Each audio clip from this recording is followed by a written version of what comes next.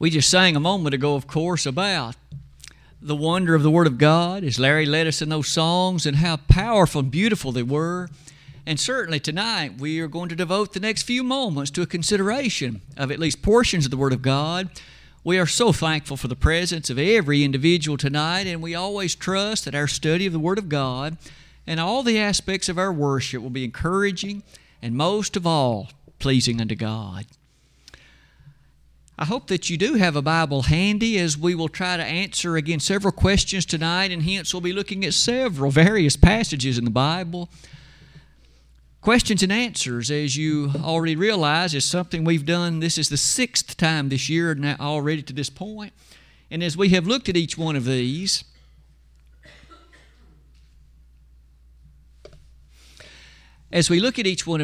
tonight, again, it's questions that various individuals have at least posed. None of these are mine, and I'll never try to use any of my own questions, but rather things that have been asked, things that have been at least put before us for consideration. You'll notice on this opening slide, you and I have a strong conviction that the Bible is the Word of God. In Psalm 119, verses 15 and 16, the inspired writer said, I will meditate in thy precepts and have respect unto thy ways. I will delight myself also in thy statutes. I will not forget thy word. With yet conviction that also rests in the mind of you and me, we're going to then open that Bible tonight with a hope that it'll give us some guidance on answering these various questions that have been asked. With that said, let's then turn to our first question. As always, let me try to read it verbatim in the way that it was asked. And by the way, I guess I should also say, if I ever misinterpret your question, whoever wrote it, if I, in fact, appreciate something different in it than what you intended to ask, and so I answer a whole different question, just kindly write another one, put it in the box, and maybe I can get it right the second time. Question 1. We read of the tree of life in Genesis 3, verses 22 to 24, and Revelation 22:2. In Genesis, God put Adam and Eve out of the garden before they ate of the tree of life and lived forever. In Revelation, John said he saw the tree of life and that it bore 12 different fruits every month. My question is, will those who enter into heaven have to eat of the fruit of the tree of life to live forever? And if so, what about those who do not make it to heaven? The Bible teaches us that their punishment will last forever. Matthew 25:46, 2 Thessalonians 1, verses 7 through 9. Can you appreciate the thrust of the individual's question? Reference is made in the Word of God to the tree of life, and then especially in Revelation, those who enter heaven apparently have access to it. Does that somehow mean that those who do not make it to heaven, that there's something different in terms of their longevity? Or, to say it differently, what about the nature of living perpetually? Well, let's put a few thoughts together and attempt to use the Word of God to help us with the answer. The individual who wrote this asserted that in Genesis 3, there is reference made to the tree of life, and I've asked you to note some of those things, especially at the outset.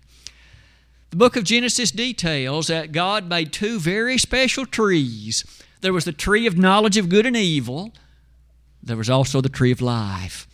He gave us special instructions to Adam and Eve. Don't partake of that tree of knowledge of good and evil.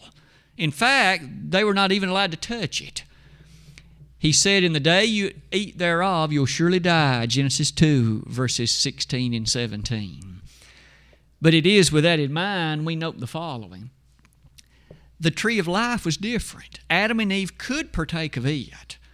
And as we learn in Genesis 3, verses 22 to 24, they could eat of it and live perpetually in the flesh. However, they chose to sin. After they chose to sin, of course, God banished them from the Garden of Eden, and He guarded the way of the tree of life so that Adam and Eve no longer had access to that tree, and therefore they could not live forever in the flesh. They had no access to the tree of life. At that point, you and I then wait for the next biblical references to the tree of life. The next reference that I was able to find was Ezekiel 47.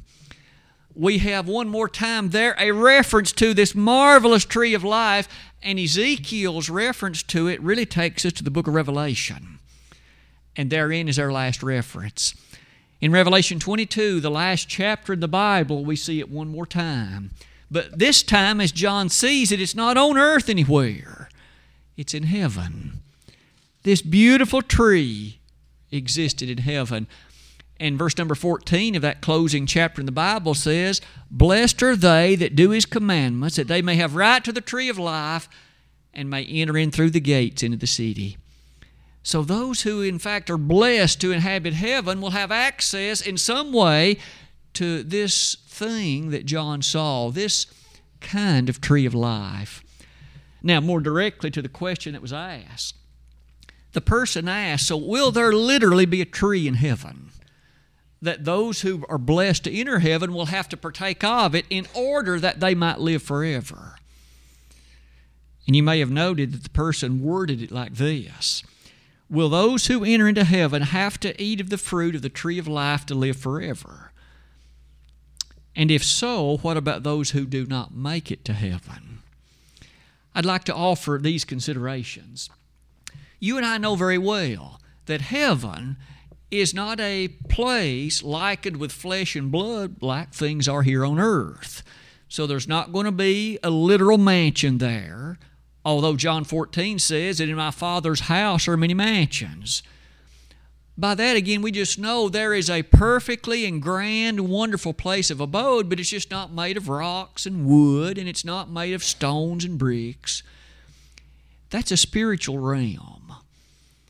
It's not flesh and blood and bones like things are here on earth. This reference in Revelation 22, it would seem that the very context helps us appreciate that, because you may have noted it says this tree bears 12 different kinds of fruit every month. Now, the thing of it is, the way God orchestrated things, trees and, in fact, other aspects of life bring forth after their kind.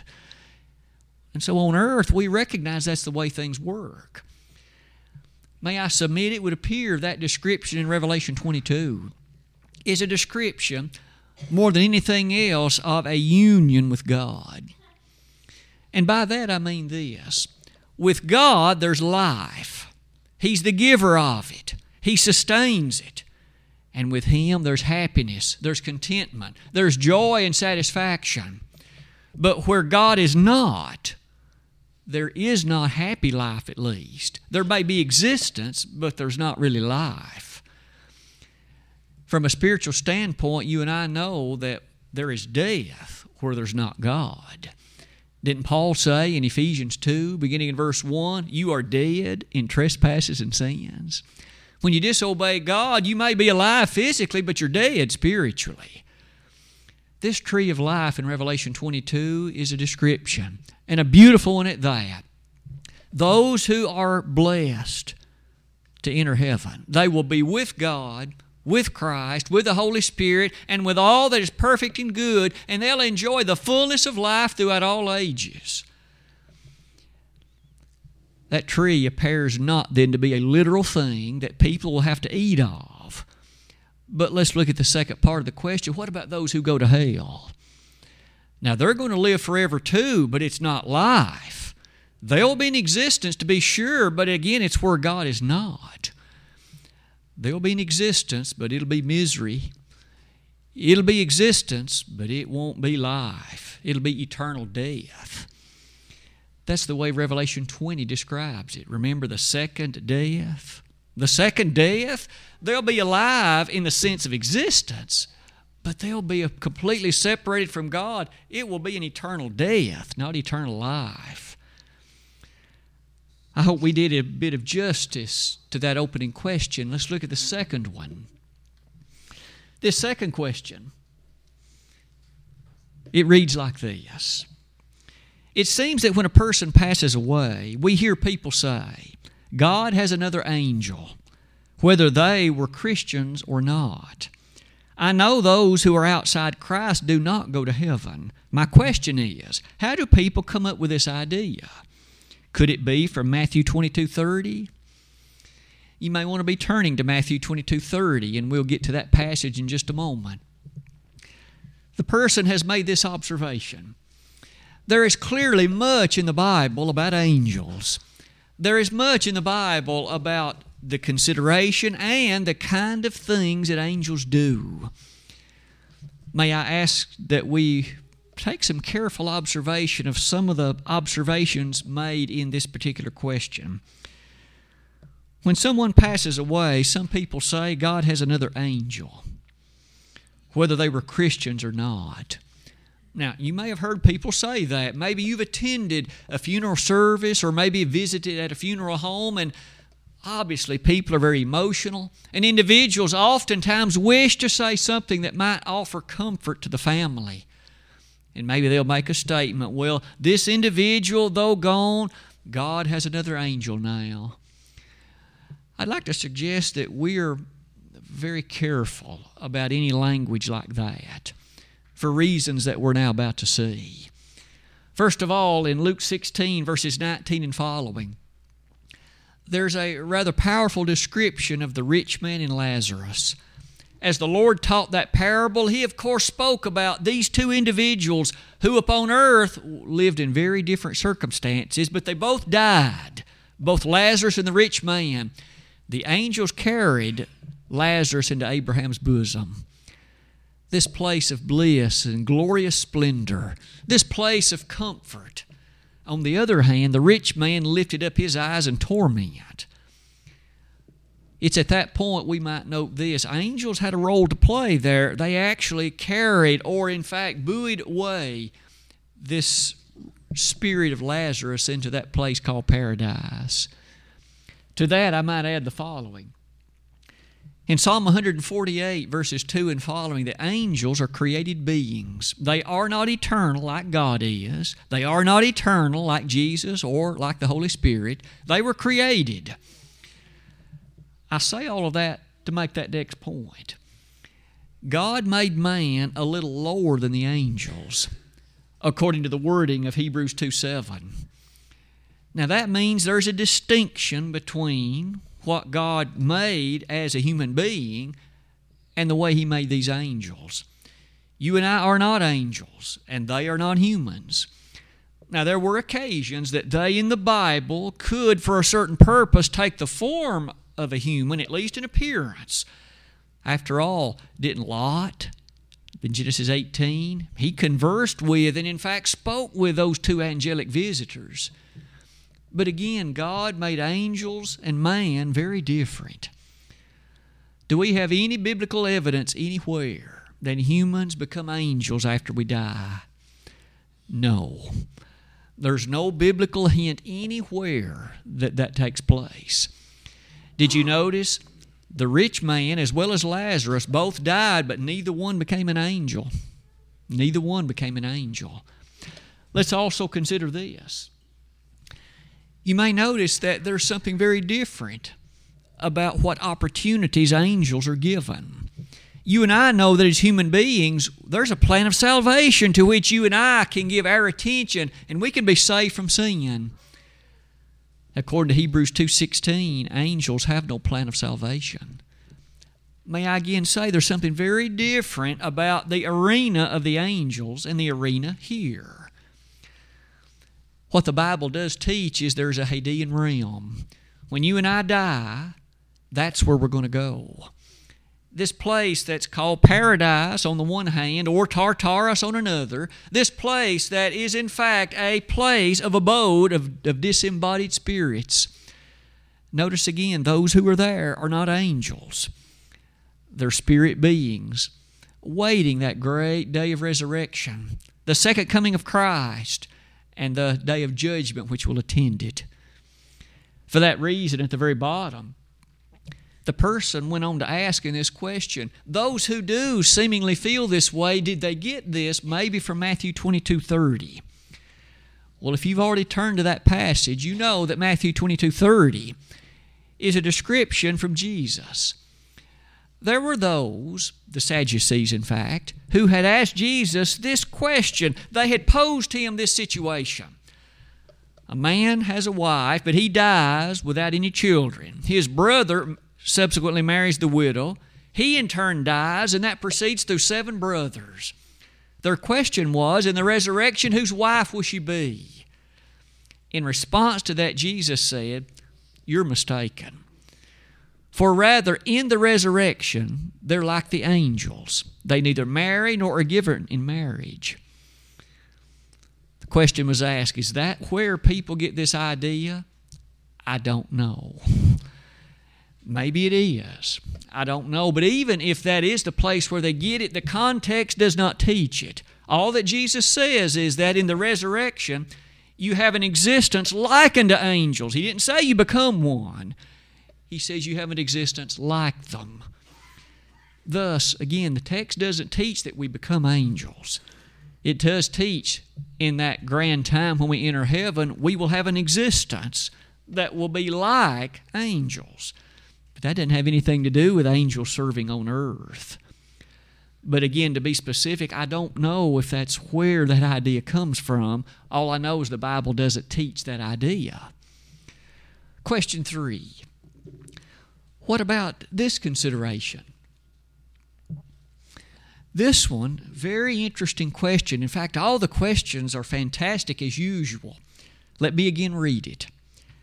I was in a Bible study, and the teacher said that Jesus was crucified, He went to hell, and preached to those who died in the flood. I do not agree and said so. We were studying from 1 Peter 3, verses 17 to 22. Please explain these verses. I'd invite you to turn to 1 Peter 3, verses 17 to 22, and we will devote a few moments to consideration relative to that passage. 1 Peter 3, verses 17 to 22. There's a sense in which I hope that what was stated in this question is a bit troubling. This person said that he or she was in a Bible class somewhere, and the teacher said that after He was crucified, Jesus went to hell and preached to the people that had died in the flood of Noah's day. That is absolutely false. I sorely regret that any Bible teacher would teach that. But I have to make a confession. There was some years ago that Denise and I, it was a Sunday when I was not here, we attended at a congregation, and oddly enough, in the Bible study hour, in context, 1 Peter 3, verses 17 to 22 was discussed, and the very thing this person mentioned is the same thing that Bible teacher taught. A tragedy beyond description. Let's, in fact, give some attention. Let me begin reading in verse 17 of 1 Peter 3, and let's give our attention to this. For it is better, if the will of God be so, that ye suffer for well-doing than for evil-doing. For Christ also hath once suffered for the sins, the just for the unjust, that He might bring us to God, being put to death in the flesh, but quickened by the Spirit. By which also He went and preached unto the spirits in prison, which sometime were disobedient, when once the long-suffering of God waited in the days of Noah, while the ark was a-preparing, wherein few, that is, 8 souls were saved by water. There we have it. So someone might be quick to say, doesn't that say that Jesus went and preached to those spirits in prison? The very ones who again had died in the flood of Noah's day. Isn't that what it says? No, that isn't what it says. Let's look at the language a bit more carefully. Verse 18, Christ suffered for sins. We know that, of course, in regard to His death on the cross. He died as the just for the unjust, that's you and me, that He might bring us to God. He, in fact, made the means whereby you and I could be reconciled to God. He was put to death in the flesh, but He was quickened by the Spirit. That's a reference to not only His death on the cross, but His resurrection.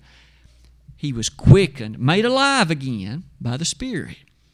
Verse 19. There's a very important prepositional phrase that starts verse 19. By which also He went. Question.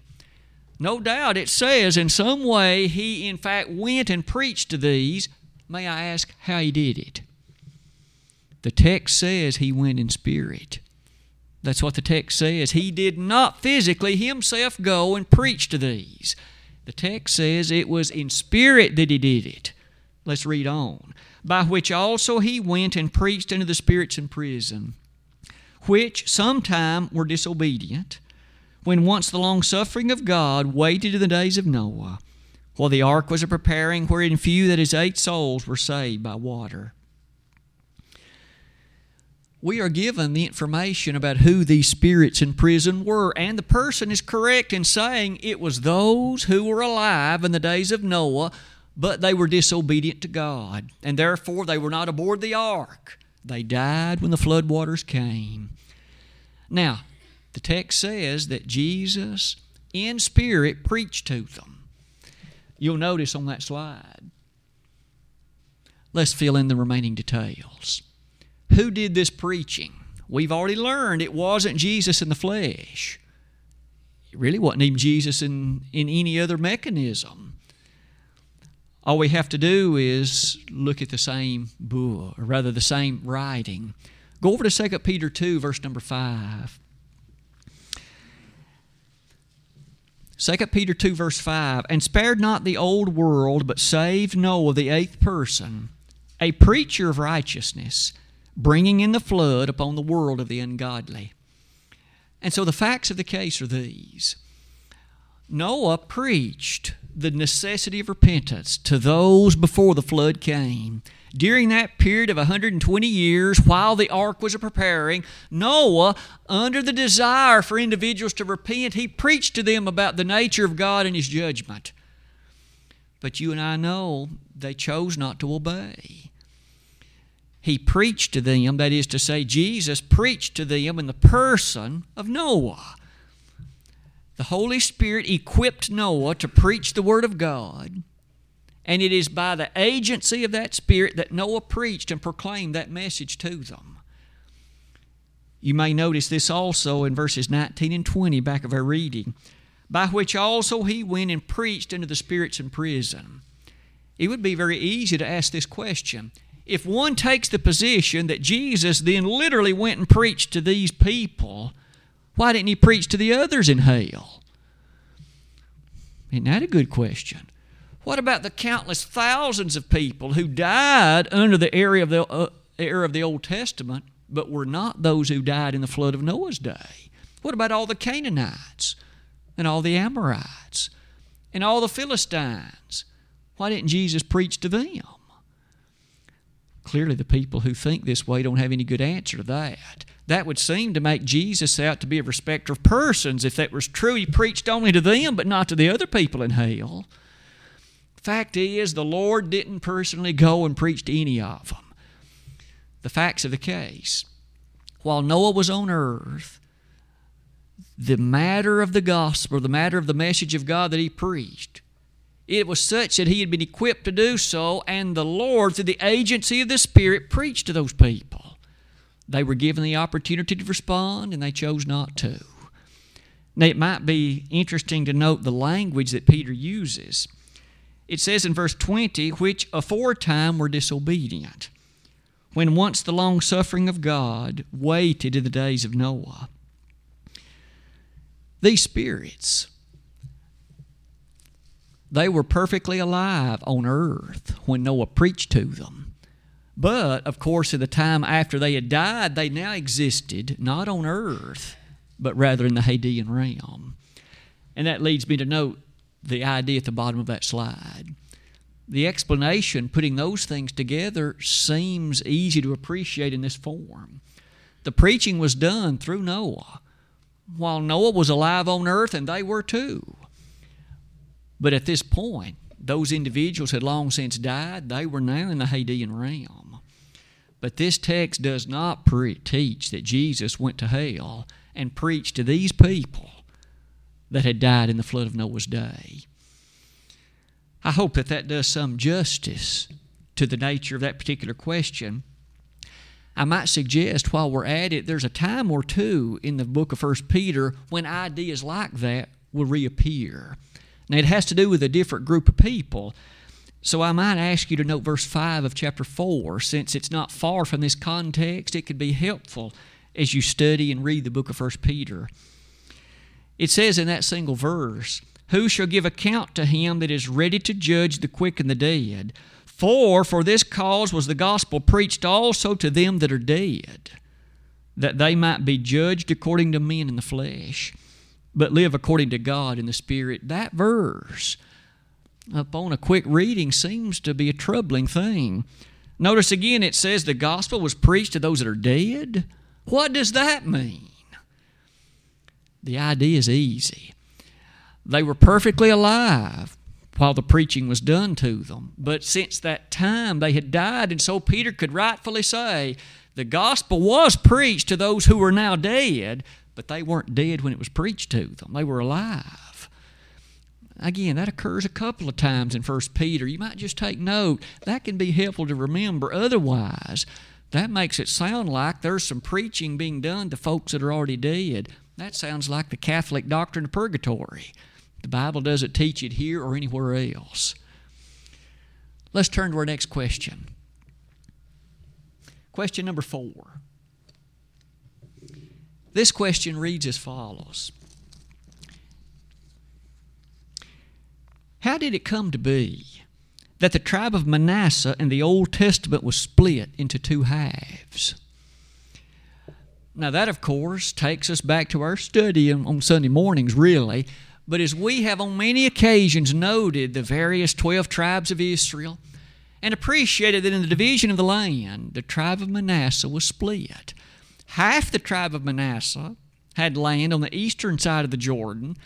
The other half had land on the western side of the Jordan. How did that tribe get 2 land allotments? Half of them for each part. No other of the tribes got that. Very good question someone has asked. I hope we could do some justice to the statement. Would you be turning to Numbers 32? Numbers chapter 32, we'll find our first hint at an answer.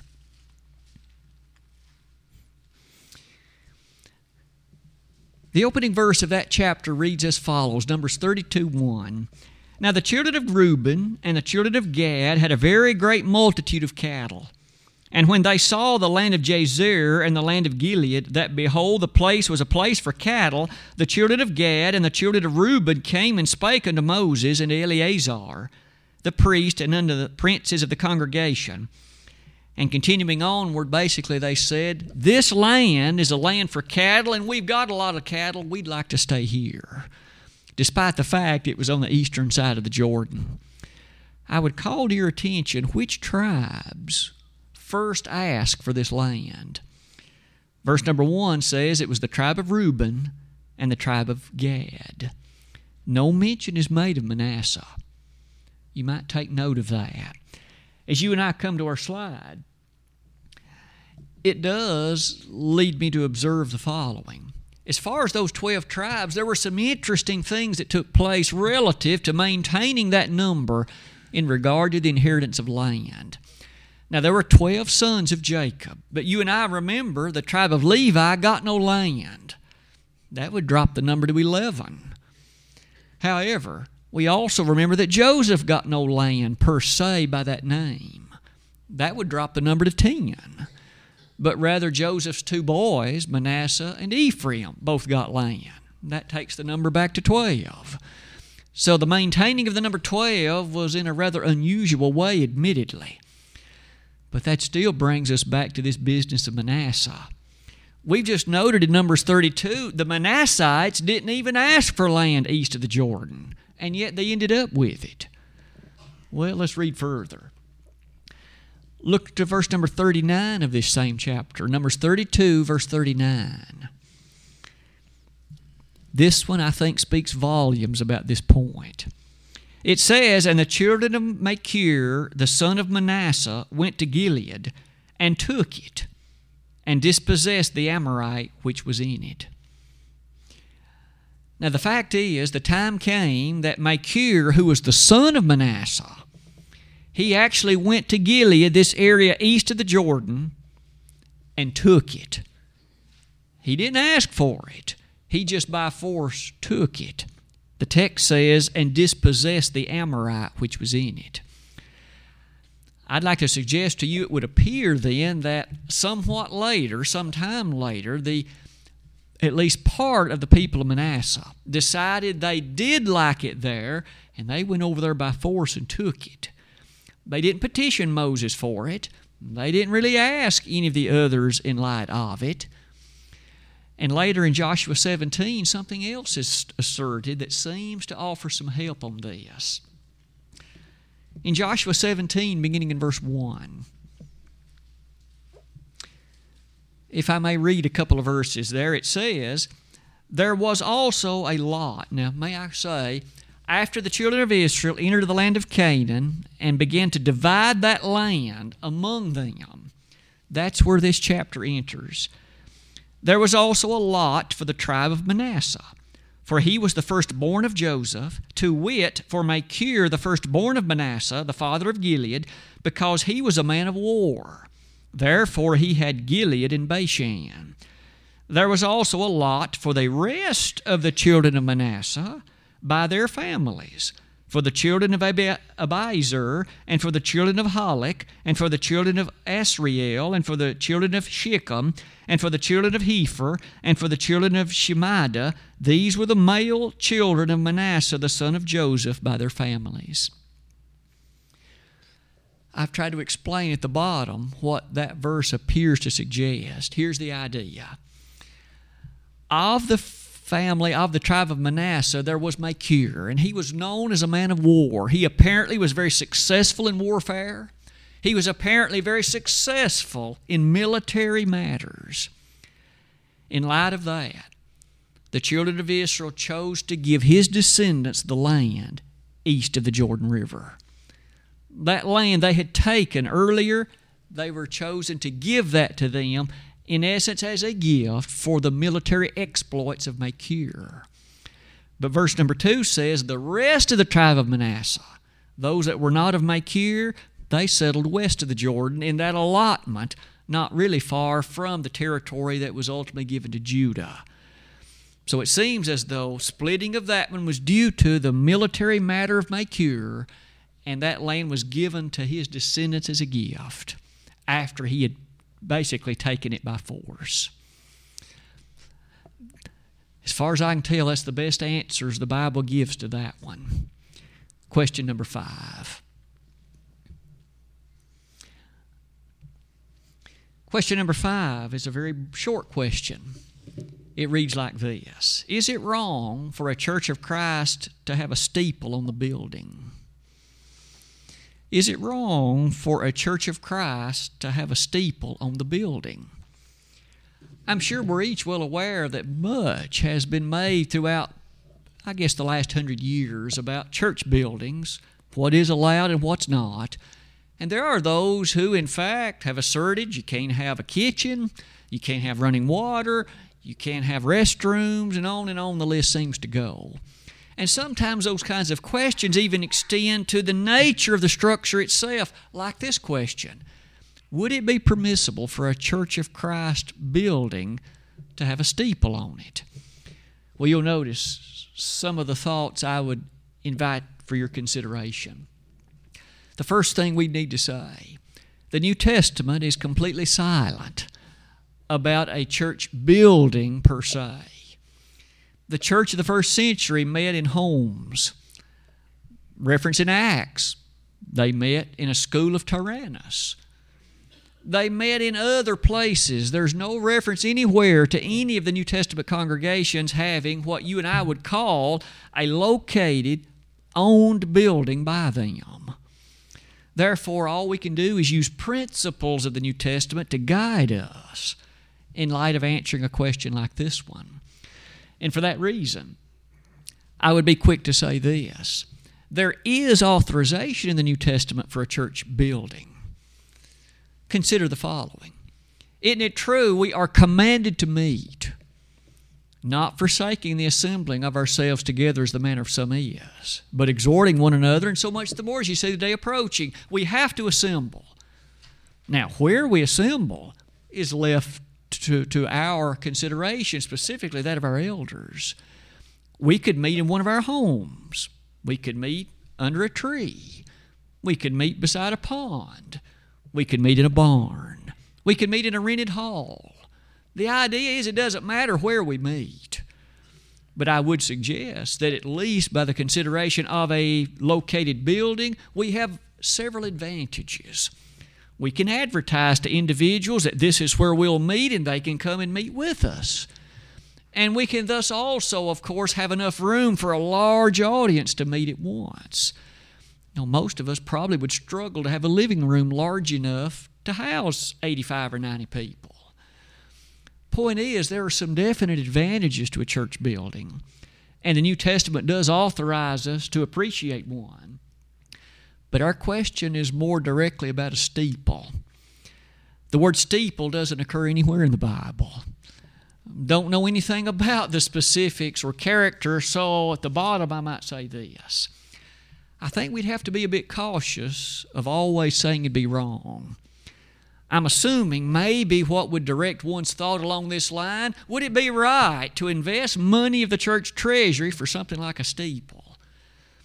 Well, you don't know that money out of the treasury was used to buy it. Maybe a member donated it. Maybe another member paid. Maybe a business donated it. You just don't know how it might have been paid for. That reason alone would make it dangerous to just presume the church bought it. But may I say, even if the church did buy it, what about the bottom? It could well be that it would be wrong for a church building to have a steeple. If money was specifically used for that a missionary had asked for, and that could be used to save souls, then that money was poorly spent. On the other hand, if that money was directed to it and had been designated for it, and it was not in fact taken away from any additional work, it could ultimately be that that particular steeple could attract individuals in such a way that maybe individuals would be more apt to appreciate that which takes place there. I would suggest, though, that whether it be a steeple or anything else, money spent on the building or money spent on decorative things like that should be spent very cautiously. One doesn't need an ornate structure to worship God, and the salvation of souls doesn't require it either. And so at least in that regard, I don't think we could say it's wrong, but we couldn't always say it's right either. This would be one of those situations carefully left to the discretion of the monetary matters of that congregation and the kind of works in which they're involved. But I would say, certainly you and I would wish to always be exceedingly careful with the way that we spend the money of the Lord. Evangelism, edification, and benevolence. If a particular aspect of the money can't be tied rather carefully and rather directly to one of those activities, then one would have to call it into question. Certainly, if one couldn't tie that steeple into an opportunity for evangelism or perhaps a consideration of edification, maybe one would have to more carefully than not call it into question. Again, a given congregation will have to answer for the way that they've devoted the Lord's money when it comes to something like that one.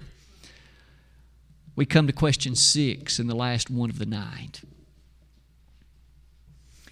This question is a little bit lengthier, but again, a very good question.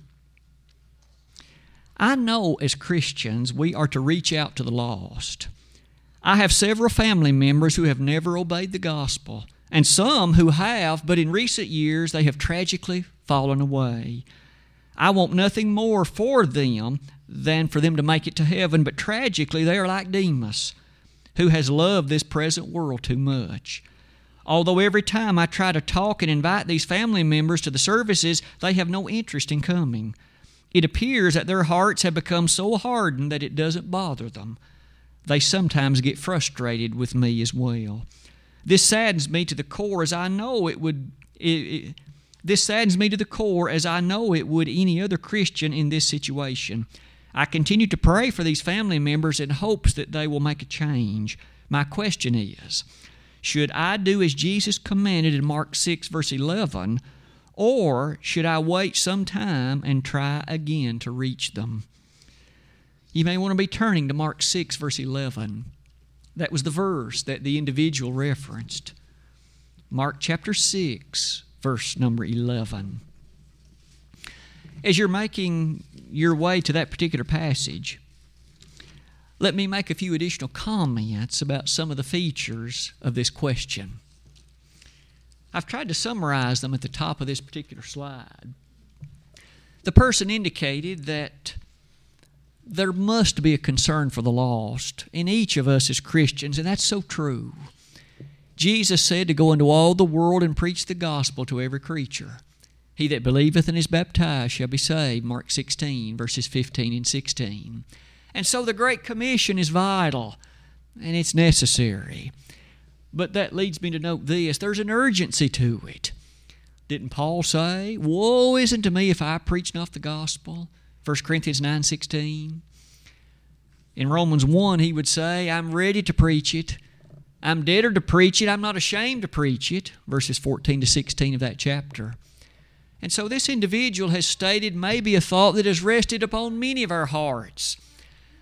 This person has several family members who aren't faithful. Maybe they've never obeyed the gospel, but maybe some who have chosen to go back into the world. This person has said that he or she prays for them and even invites them and speaks to them with a hope that they might have a heart to respond positively. But the person says that they often become frustrated. They don't want to hear the message. They don't want to hear the invitation. They're not interested. Well, you'll notice about the middle of the slide. That brings us to the heart of this question. If I may read it again, the person says, "Should I do as Jesus said in Mark 6:11? That verse says, "And whosoever shall not receive you, nor hear you, when ye depart thence, shake off the dust under your feet for a testimony against them. Verily I say unto you, it shall be more tolerable for Sodom and Gomorrah in the day of judgment than for that city." The person's asking, should I shake the dust off my feet? Don't bring it up to them anymore. Don't mention it to them anymore. Or, as the person said, should I wait some time and try again to reach them? I believe the context of Mark 6:11 will be very helpful to us. You may recount with me the fact that that text in Mark 6 is a text in which the Lord was giving statements about what amounts to the limited commission. These disciples that he was sending out, you go and you preach the gospel. As you do it, there are going to be some in some cities who will not have an interest. You shake the dust off your feet, go to the next city, and keep preaching. In that regard, the context is a little different. He wasn't just talking about the ordinary Christian like you and me. This was a group of people living at a time when the gospel was first getting off the ground. They needed to appreciate it and get the word out as broadly as possible. And so they had a mission. It's much like the Lord when He said, "I must go to the next city." And He said that all the while there were people there desiring Him to stay and preach, and He didn't. Isn't that interesting? There were people wanting the Lord to stay and work with them, and He said, "I got to go." Why? I've got to get this gospel message out to these other places as near and far as I can. In that regard, I think here the answer should be worded like this. Keep praying for those family members. Don't give up inviting them. Now, it may become to work against you if you bring it up every time you see them. Every gathering, every time you come into contact with them, the first thing is basically an insistence that they come. That probably will harden them much more quickly. I'd suggest, with patience and prayer, wait. Maybe not every time you see them, but always in kindness. And so that they appreciate you're not badgering them, but yet in love, you're encouraging them. Use a tone of voice that's more open to invite.